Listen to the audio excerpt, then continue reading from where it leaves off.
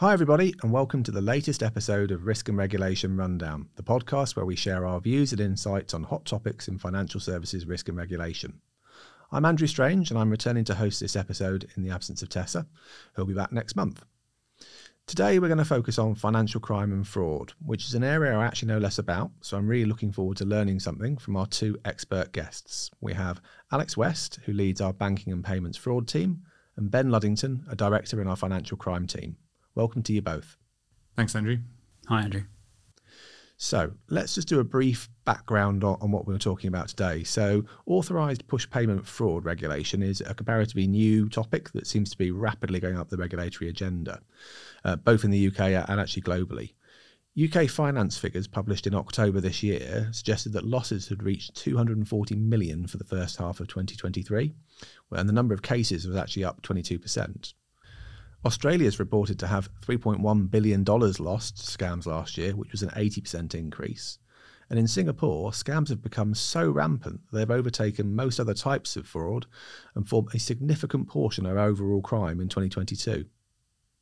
It's perhaps therefore unsurprising that in the UK, the payment systems regulator is now acting in a bold new way to change the payment industry culture, to improve fraud prevention and focus on protecting consumers and businesses. And in June of this year, it confirmed it will require payment service providers to reimburse losses in all but exceptional cases.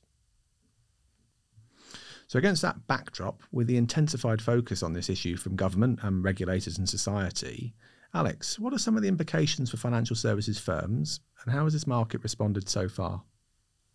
Thanks, Andrew. Yeah, I think the first point to make here is that fraud and scams specifically is an area that banks and the payment industry at large has been focusing on for a really long time. So this is nothing new in some senses. The 10 largest banking groups have operated a voluntary scheme, the contingent reimbursement model, since May 2018, which has been supporting the reimbursement of customers that have fallen victims to these scams. You referenced the UK Finance half-year report that was published in mid-October. And of the 240 odd million that was lost to scams, 152 of that has been reimbursed to customers. So while new regulation is coming down the track, actually there's a significant program of reimbursement already happening. And as well as that reimbursement regime, there's been a very wide range of other initiatives to improve customer awareness. So there's the UK Finance Take 5 campaign, which has been around for quite a long time now, as well as education campaigns launched by individual banks. And at the end of October, there was a scam awareness week run by the BBC in collaboration with Stop Scams UK. So lots of activity about raising awareness of this issue. But there have also been technical implementations. So things like the confirmation of payee rollout, more specific customer warnings on transactions, and other technical implementations to reduce losses. But it's still clearly an area of significant challenge, and criminals are becoming much more effective at deceiving victims. We recently did a piece of research on how AI is being used in this regard, and it's obviously a significant problem. Okay, that's interesting. We might come back to that. But Ben, first, let me bring you in here. How are regulators thinking about these issues themselves? What are their key concerns, and how have their expectations on firms changed? Thanks, Andrew. It's a very timely question. So just last month, October, the FCA published the results of its review of money mules. The FCA regard money mules as sort of integral to moving funds derived from the proceeds of fraud. So if you tackle money mules, in some ways you are tackling the root cause of fraud. And essentially the FCA concluded that firms need to do far more to detect money mule type behaviours. And in particular, the area that they pulled out was inbound receipts rather than just monitoring outbound payments. So what are they asking firms to do? Essentially, it's to do two things. First thing, strengthen the controls at onboarding, and to design monitoring systems to identify sort of common money mule type behaviours. And secondly, and I think this is the one that we've probably all seen, is to proactively raise the consumer's understanding of what these the risk of money mules and how you might fall foul of it. One thing to understand here is probably the sheer scale of the problem. So in 2022, which is the last time we've got any reliable figures, 39,000 accounts were reported to the FCA as being linked to money mule activity. So it's a very big problem. And I think you've got to remember that there are real significant human consequences to that. Individuals are lured through the promise of low risk and easy money, often disguised as fake jobs. And they find that once they've started down that path, their credit rating is destroyed, their financial stability is shot. They may be subject to criminal prosecution and, in some extreme cases, physical harm from the organised gangs involved. So there's really serious consequences. So what's the FCA asking firms to do? It looked at what they're doing currently, and it's identified some really great uses of technology. And particularly sort of emerging technologies such as geolocation, facial recognition, and device profiling. And it's called that out as really good behaviour. However, as with all things, the picture was not uniformly rosy. A number of things they said firms need to get better at. The first, which is perhaps more troubling, is governance, overall governance around fraud issues. Risk assessment, how people identify the risk of money mules within their business, and MI. Further work needs to be done on controls around onboarding, particularly to identify some red flags. One area they called out repeatedly is why firms are not investigating people with virtual addresses. So this is where people are using a mailbox or a PO box rather than a real physical address. Again, they specify controls around monitoring, and in particular that inbound receipt needs looking at. And lastly, training. Whilst all of these things were called out, and particularly the adoption of technology was broadly praised, I think the regulators has noted, and I think this is probably quite a valid concern, that many of the banks that they spoke to couldn't explain how their technology worked and why it had pulled out alerts. And I think the view of the regulator is that if you don't understand the rationale behind an alert, you will not be effective at preventing fraud. So I think that's quite a lesson for firms to take on board. Okay, that's very interesting, and we talk a lot about regulation, but it really hits home when you're talking about potential physical danger of people. It makes it very real. We don't have that problem in Solvency II usually. So, Alex, do you want to come in on that at all? Yeah, I think the first thing I'd say on money mules is that there is a potentially very powerful use of technology to prevent this kind of issue, or at least to detect it. And this is where the APP regulation dovetails with what Ben was talking about with the FCA. And I think the first thing to say is, for the vast majority of APP fraud perpetrated in the UK, it goes through the faster payments network. And there is the potential to use data on faster payments to trace very effectively where money moves through that system and to isolate automatically where those mule accounts are. And there are initiatives being run by a whole range of technology companies to create that visibility, support banks to identify complex patterns of muling, but also to provide that intelligence to law enforcement. And I think, looking to the future, the potential to move to a more disruptive policing model where we can identify people at risk of becoming mules, reach out to them with sort of cease and desist type approaches, that could be extremely powerful, I think. The connection to the APP regulation as well is that one of the most significant changes that's coming in next year with the PSR's requirements will be a split of liability between the sending and receiving bank for an APP fraud case. So in the contingent model, the voluntary code that exists at the moment, the sending bank, the bank of the victim, has to reimburses the customer in full. And the argument the PSR is making is that isn't right, because part of the responsibility, as Ben says, lands on the onboarding controls and the KYC and the AML prevention of the receiving bank. So going forward from October next year, the liability to reimburse a customer will be 50-50 split sending and receiving bank. And that's a significant change, not least because it means banks that have traditionally not had so much exposure to reimbursement will have an uncalculated liability coming their way as inbound claims are received. So really, really big change, but I think positive, because to Ben's point, I think it's going to incentivize the right approach on mule detection and tightening up of onboarding controls. It's interesting reflecting on some of the wider regulatory regime that I see on a daily basis. There is clearly on some occasions a tension between kind of innovation and competitiveness and consumer protection. And actually, you're talking about faster payments, which is innovation, but actually there's a direct impact on consumer protection and therefore the risk that consumers have. So that's quite interesting as one sort of parallel. Yeah, and I think if you think about faster payments were introduced back in 2003, 2004, the system was built for speed and to provide customers with instantaneous payment capabilities. I think looking back on that, perhaps more fraud-related controls could have been built in at the start, but that's very easy to say in hindsight. But we're now catching up and rebuilding those capabilities. But yeah, there's always a tension between speed, customer friction, and robustness of control. Thanks, Alex. That's great. So what are some of the key challenges for firms in responding to this regulatory pressure? Yeah, I think the first key thing is that I referenced the contingent reimbursement model that affects or currently encompasses the 10 largest banking groups. The new regulation will expand the coverage of the reimbursement regime from those 10 very big banks to every payment services provider that operates through faster payments. So that goes from 10 to about 400. So I think the first thing is just the scale of the coverage of this is very, very different.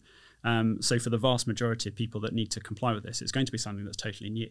So building the operational capability to receive claims, to investigate those claims, that's something that many organizations just won't have already. And it's something that now they have about 12 months to start building with the deadline for implementation having been pushed back to October next year. I think what that means is that whereas historically for these kind of organizations, fraud has been a purely financial risk, it's moving it very much towards being a compliance risk. So I think we can expect the FCA to pay very close attention to some of the metrics that are going to be published about loss rates and reimbursement. And I think more generally, we're seeing the FCA being much more assertive when it comes to fraud. So potential for compliance and regulatory follow-up if organizations aren't getting this right.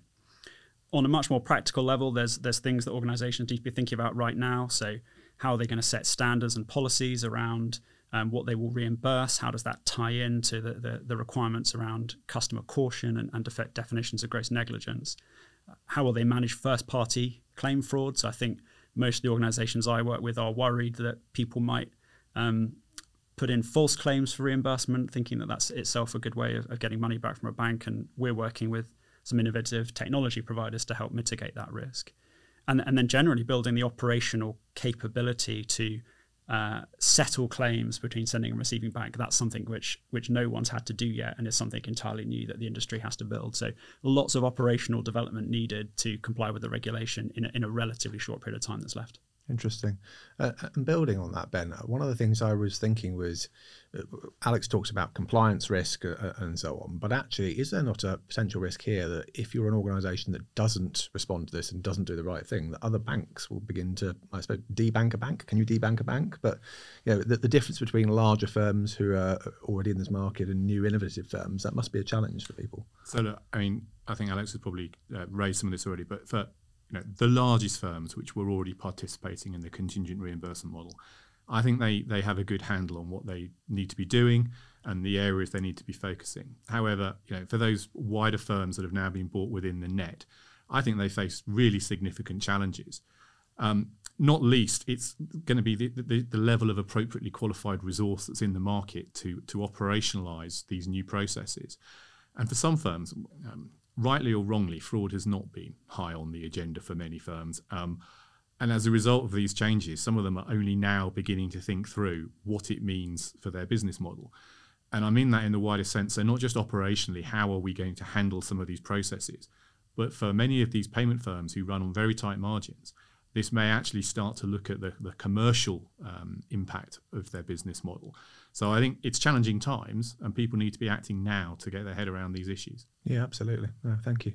Andrew, just I think on that as well, I think we're starting to see some quite interesting technology being deployed around the point you were making as well, about how do you start thinking about not just the risk of what your customer is doing at a point in time, but the risk associated with the account you're sending money to. So we're seeing some quite innovative solutions to risk assess outbound payments. I think we're going to see more technology being applied to withhold payments, to slow down payments in some cases. And I think to your point, we're going to see a lot more risk-based decisioning from payment providers about who they want to send money to, at what speed, at what volume, velocity, etc. So probably more customer friction coming and slowing down payments, but probably for the benefit of us all in the long run. Yeah, it's interesting. That really is that innovation versus risk point again. Fascinating. So, clearly lots going on here, but what are some of the wider related issues and debates circulating around this topic from your contacts with clients and regulators? Yeah, I think that the broader question, right, is how you tackle the issue of fraud and scams at source, and questions about whether reimbursement is the right way to go, given that it could potentially incentivize fraudsters or potentially make customers less risk aware as they're making payments.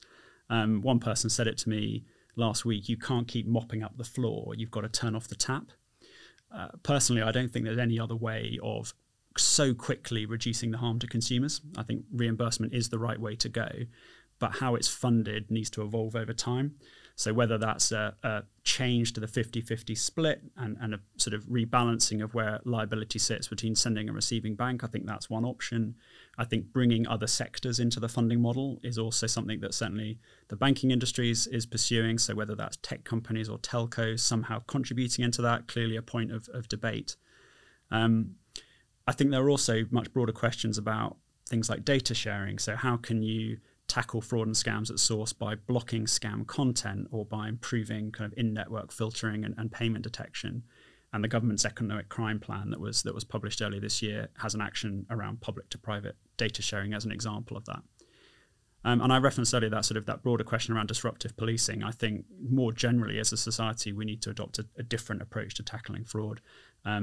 Someone said to me the other day, you can't nick your way out of this problem. You can't just arrest people. It's not just about prosecutions, although that's really important. We need a much broader range of interventions across all sectors and law enforcement to tackle this problem at an early stage.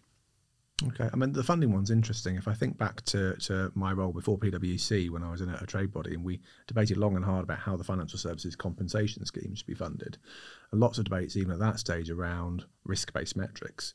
So actually, if you have a risk profile as an entity that means you potentially have unwittingly facilitated more fraud, then maybe your bill should go up, but that rewards the good players and maybe penalises the poor players. So interesting. I think though, Andrew, all of the cost at the moment is being borne by the banks. And there are some other major players here, and Alex has already referenced them, which are the social media giants and the telecom companies. Almost all of these APP frauds have some element of involvement with either the telco or the social media companies, and it's where they start. And at the moment, they're not really bearing any of the pain of solving the problem. So I think to successfully solve the problem of APP fraud, we have got to bring them into the solution. I don't know what that looks like, but they are definitely part of the solution, and we need to figure out what part they have to play in it. Yeah, that's really interesting, Ben. I mean, does the online harms bill have some relevance on this as well? It does, yes. It does include those players, but how that's going to play out in practice, I think we're all waiting to see how it works in reality. Okay, well, watch this space. Okay, so in terms of capturing the receiving bank, what are some of the broader implications and trends that we could see emerge in the market as a result of this? Alex? I think there's some practical matters that receiving banks, well, all banks need to be thinking about at the moment. So how do you actually operationalize compliance with this model? I think we might all be surprised where liability ends up sitting, where the money mule accounts sit. I think it's perhaps easy to assume that they sit in the smaller players with the sort of more digital footprint. I'm not sure that's necessarily going to be the case, and the metrics that can be published later this year are going to be fascinating to get a view of that. But I think thinking about onboarding controls, as Ben said, that's absolutely important. How do you prevent bad actors getting to the system? And then also looking at transaction monitoring capabilities to shut down mule accounts very quickly. I think you referenced kind of broader implications. I think how we kind of move to a world where mule accounts and fraudsters get shut down very quickly, but at the same time avoiding a situation where they move into some kind of grey economy, which is then outside of the sort of the infrastructure of monitoring and our ability to detect them. So I think there is a very real question about, as you identify mule accounts, what you do. Is it better to have them in the system but being monitored closely, or is it better to have them all move on to crypto where it's much harder to monitor, for example? So I think there are some big questions about how we tackle this issue more generally. I think what you're going to see is banks beginning to change their risk appetite. Yeah. Now you've introduced additional costs, people are going to look at ways to mitigate that. And one of those will be perhaps not taking on customers that might exhibit some or sort of remote examples of mule-type behaviour. So you will see potentially changes to the firm's risk appetite. And for maybe the riskier customers, they will introduce more friction into the journey. So it will take longer, and it may take longer for all of us. So there will be potential downsides to this approach. I think where you're going to see that particularly is in mass affluent and high net worth individuals, where there may be some other financial crime risk factors which have to be considered, such as where their income comes from. All of that is also going to add to that sort of friction of onboarding. So I think you're going to see quite a few changes to those processes in the coming years and months. And lastly, as we've spoken about all along, I mean, operationally, things have got to change. New processes have got to be built, and in particular, that claims process. And I don't think anyone, as we sit here today, knows exactly what that's going to look like going forward. No, that's interesting. And you're right, Consumer Duty has got to have a significant bearing on this in terms of firms' risk appetite and the approach to more vulnerable consumers as well. So, yeah, really interesting. Lots to think about there. Just one point on that customer friction point of view. I think there's a really interesting parallel with what we've seen across card payments and on our e-commerce journey, where if you go back 5 or 6 years, we were used to simply entering our card details, making a payment, and the transaction went through. We all now totally accept that we'll have two-factor authentication on most payments, in-app confirmation of payments. And generally speaking, I think what research shows is that customers have become much more comfortable with additional security measures, or even they expect security measures to the point when it can create a lack of trust if they're not there. So I think friction in the payment journey is not necessarily a bad thing, and is not necessarily something that customers will dislike. I think it might actually strengthen it. The piece we also haven't talked about, which is kind of a big topic to bring up right, perhaps towards the end, but is what this all means for businesses. Because at the moment, all of the protections that we've talked about apply to consumers, small businesses, charities, small charities. But I think there's also a very big question out there about what protections do businesses have, which are increasingly being targeted by these kind of socially engineering scams and perhaps have more money in the bank, such that the losses can be greater. So lots more to come, I think, in terms of regulatory developments in this area. Okay, that's really interesting. And I know there's other debates at the moment about things like the Ombudsman and the scope there as well. So, yeah, really interesting. I think it's probably a topic by which I mean Tessa, will have to come back to at some stage in the future. So thank you both. So thank you very much. This has been a really valuable discussion, and I actually have learned quite a lot about APP fraud, the associated risks, the huge amount of work that a variety of firms are going to have to do as a consequence of this, and what appears to be a really rapidly evolving regulatory regime and supervisory expectations as well. It's beginning to feel very real for people. To our listeners, I hope you've also enjoyed this conversation, and thank you for joining us. As always, please subscribe to future episodes and rate and review the series, as it helps other listeners to find us. If you'd like to hear more from us on risk and regulation, please look out for our regular publications, which are on our website, and we'll pop a link into the show notes. Otherwise, Tessa will be back next month with our next episode. Thank you.